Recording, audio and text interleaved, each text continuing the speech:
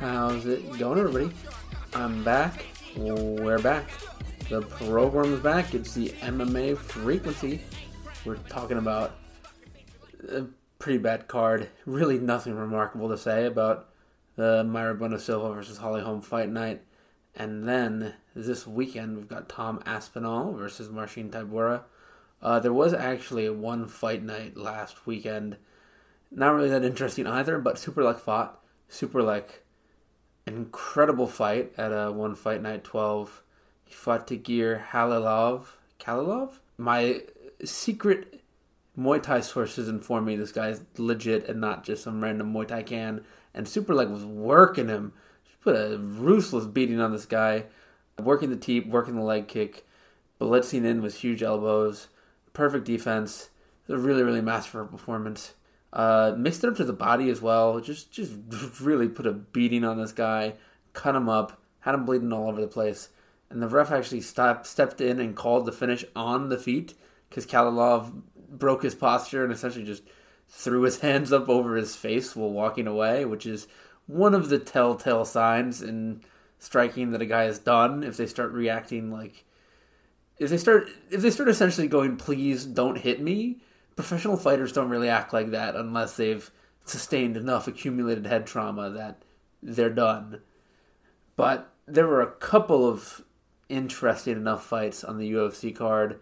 For one, oh man, Nazim Sadikov versus Terrence McKinney. Really, really embarrassing performance for Terrence McKinney here. Both of his last two fights, really, really embarrassing performance. What the hell was he doing? He looked okay on the feet in the first 80 seconds. He got Sadikov to the ground, dominated the position with the body triangle, but seemingly, I guess, spent all of his energy trying to get the finish. Couldn't get it, couldn't get the choke. And then to open up the second round, he got hit really hard by Sadikov. Just looked exhausted on the feet and tried to take him down, got countered, arm trapped, and choked out. He was honestly even looking cooked at the end of the first round. When Sadikov got up, he took a couple shots and just looked like he was wilting. And yeah, Sadikov did do a really, really bad fence grab. Two really, really bad fence grabs. Keith Peterson was like trying to pull his hand off of the fence as he was countering Terrence McKinney. But I don't know if the fight would have gone any other way. It might have just been a longer beating. He might have gotten mercilessly knocked out. So maybe that fence grab actually saved Terrence McKinney from a much worse night at the office. Really, really brutal. I hate to call a guy a one-round fighter. Oh. Jun-Yong Park versus Albert Duraev. I literally had to just pause the recording to go look up what Jun-Yong Park's name is. I knew it was a cool nickname. It's the Iron Turtle. That is a great nickname. Go Iron Turtle. Park put a beautiful beating on Duraev. Clubbed him, subbed him. Duraev was just too aggressive walking onto constant counters like that. Womp womp. Bad time for you. Francisco Prado and Abmin Azater. That was one of the fights that I actually talked about on last week's episode. Very, very impressive finish by Prado. Dropped Abmin Azater with a spinning elbow right late in the first. Followed up really well for the finish. Would have been a short list, but he only dropped him with a spinning elbow. Didn't knock him out. It was still a picture perfect. Very well timed. Very powerful elbow. Nothing else really interesting. Norma Dumont made Chelsea Chandler literally run across the fence away from her. That was pretty funny. Co-main event, Jack Della Maddalena versus Basil Hafez. JDM striking was super sharp. Fabio had a great jab. Picture-perfect accuracy. Defense really touched up Hafez, and absolutely nothing else happened. Nothing else at all happened. Kidding.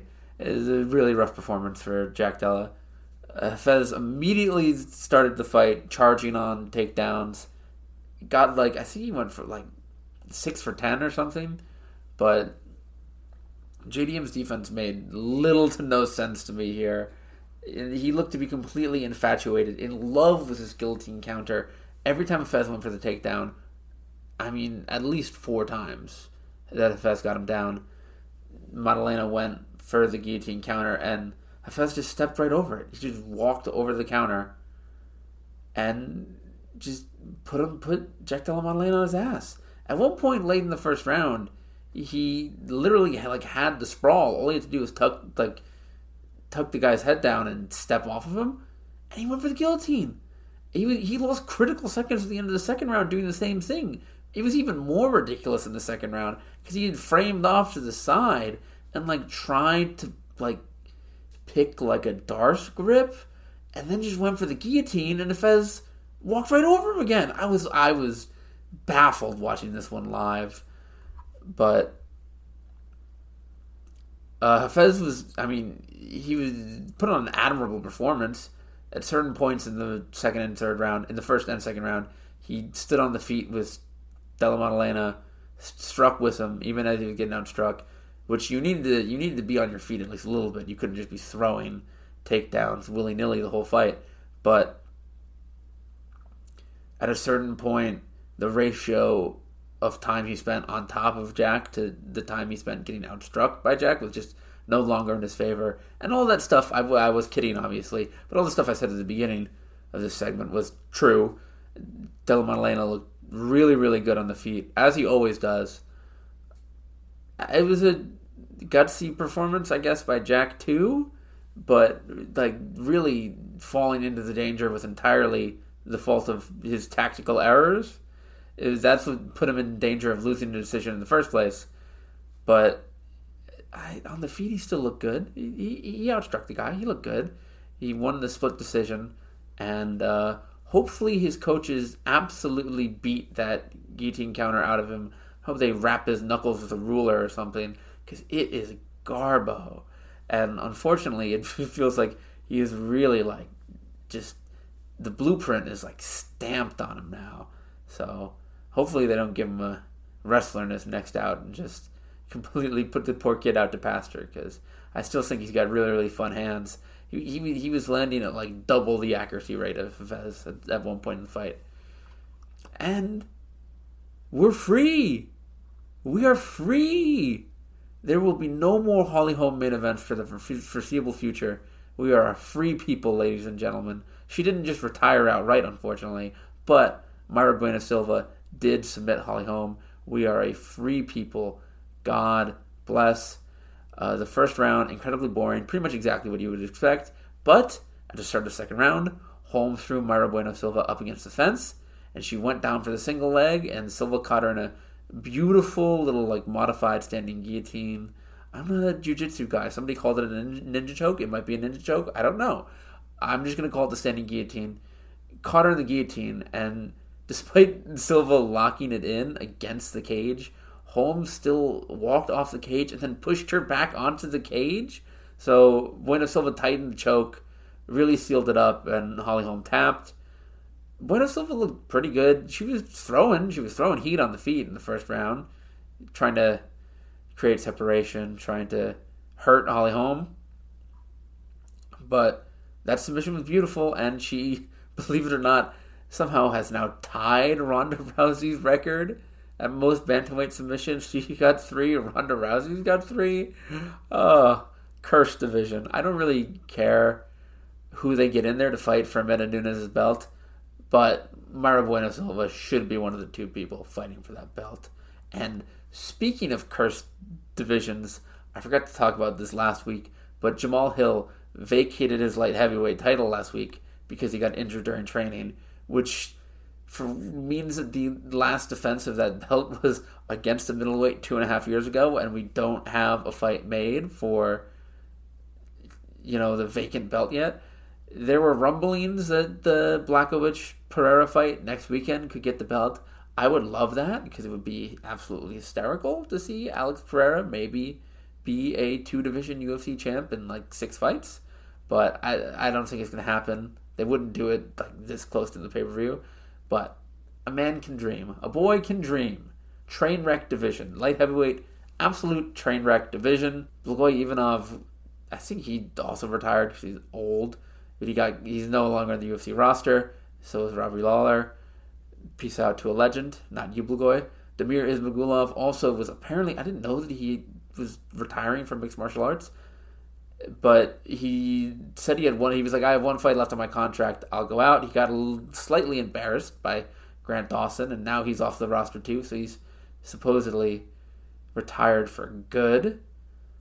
And some other news, new news, the UFC 291 card has been shuffled around due to more UFC shenanigans. So Paulo Costa, he definitely never put pen to paper on this fight against Ikram Alexarov. There is no shot. They were being like very shady with it. Like they would put it up on the graphic, but not talk about it. Like it was a whole weird thing. And we know he probably never put pen to paper on the fight because they scrapped it from the card. And both guys have been rebooked for 294 in October in Abu Dhabi. They put out the whole like A side for that pay-per-view. So it's Charles Oliveira versus Islam 2. That's going to be a really, really interesting fight. I really hope that Charles does not just get wiped out again in that second fight. We'll talk about that more as we get closer to the date, obviously. And then Paulo Costa, really, really interesting fight. He's fighting Khamzat Chimaev at middleweight. I don't really know what to make of that one. I think Costa's got goodish takedown defense. I think people are being a little kind of exaggerating on the whole, like, Khamzat's got nothing if he gets the takedown stuff. Like, he's a big guy. He can throw hands. I think it's going to be a good competitive fight. And then Ikram Alexarov is fighting Nasruddin Imavov, which much better fight than fighting Paulo Costa for some reason. Better fights for both dudes. But the real scheduling change that shattered my heart is they haven't made this one official yet. They haven't pumped out a graphic for this one yet. But apparently Dricus du Plessis was nursing an injury going into the Whitaker fight. And Israel Adesanya put out like a minute-long Instagram video talking about it. This is what all the rumors are pointing to. He can't turn it around in time for September in Sydney. And Israel wants to fight. So the main event of UFC 293 is going to be Israel Adesanya versus Sean Strickland. Hooray! Yay! Speaking of a main event that might be as big of a blowout as Israel Adesanya versus Sean Strickland, Tom Aspinall versus Marcin Tybura. They obviously load these London cards with more Brits than you can shake a stick at, so I'm going to be concise with this one too, because it's my podcast, goddammit. Let's talk about Davey Grant versus Daniel Marcos. This fight's going to be really, really fun. Davey Grant is one of our boys here on the MMA Frequency. I'm a fan. Daniel Marcos did look really, really impressive, though, in his first main roster fight. He had good takedown defense, good body work. He chased and pursued with efficiency when he had the other guy hurt. He generally looked like he really had his head screwed on straight. But that guy, Simon Oliveira, was just running at Daniel Marcos, really burning himself out, trying to get that guy out of there. Davey Grant will not fight like that. He will pace out his attacks, stay measured, fight for 3 rounds instead of fighting for 1 round. I just feel like he's really put all the pieces together recently. He's a really, really good striker. He's an all-rounder. He's really, really good on the ground, too. Picked up that beautiful triangle win over Asuncao in his last fight. We don't make predictions on this podcast anymore because somehow every time I make a prediction, the exact opposite of it comes true. But I predict it'll be a fun fight. Another fun fight, Lerone Murphy versus Josh Culibao. I've been a really big fan of Murphy's recent run, but Culibao does have very good instincts and very fast hands. He's a really good striker. I think Lerone Murphy's a better kicker and is a better all-around striker. He mixes up his attacks to the head, body, and legs more than Culibao does. Culibao's not like a total head hunter, but that's where the majority of his output heads towards. And Murphy hasn't really struggled in many of his last fights, except for the grappling with Gabriel Santos in his last fight. But Culibao doesn't really venture into those areas unless, somebody's already on the ground, somebody's got knocked down or something. He did get a beautiful rear naked choke after knocking a kid down in his last fight, but This one's going to be really, really interesting. I'd say Murphy will probably edge one out, but I wouldn't be surprised if either of these guys got a flash knockout or something like that. Or it's just going to be, a really, really exciting scrap between both guys. Paul Craig versus Andre Muniz. This is going to be a really, really fun one. It's at middleweight. Paul Craig is awesome. I'm tired of pretending that he's not awesome, except for his recent run, but we're just going to hand wave that away. He did have that really, really terrible out against Volkan and Westermeer. He did get clattered by disciplined Johnny Walker. But hey, maybe a little bit of weight bullying is exactly what a guy like Paul Craig needs. And somebody who's more heavily on the grappling side, like Andre Muniz, is essentially the UFC setting up Craig to have a perfect fight to ease into middleweight. I think it'll be really, really interesting. And Muniz is no scrub. He's no soft out. So these two guys are going to go at it really, really hard.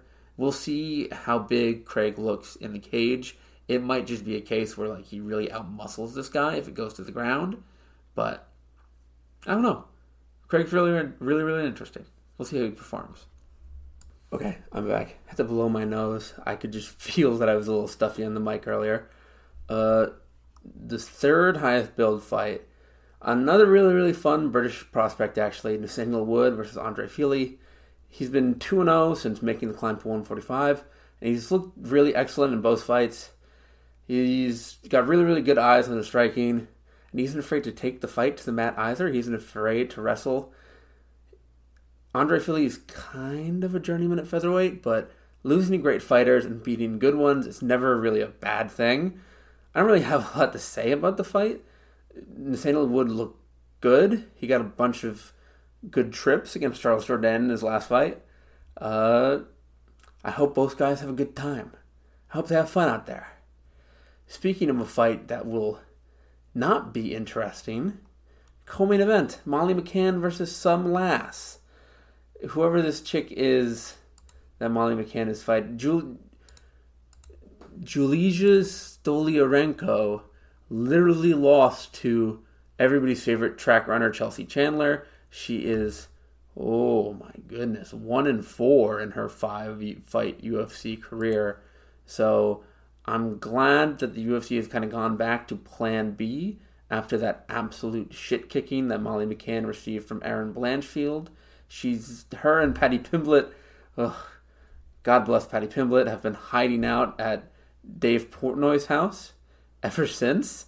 And now that the UFC has gone back to plan B, they've gotten some random chick for Molly McCann to hopefully beat up. She will probably get a cool knockout. She will run around the ring and go, Patty, mate.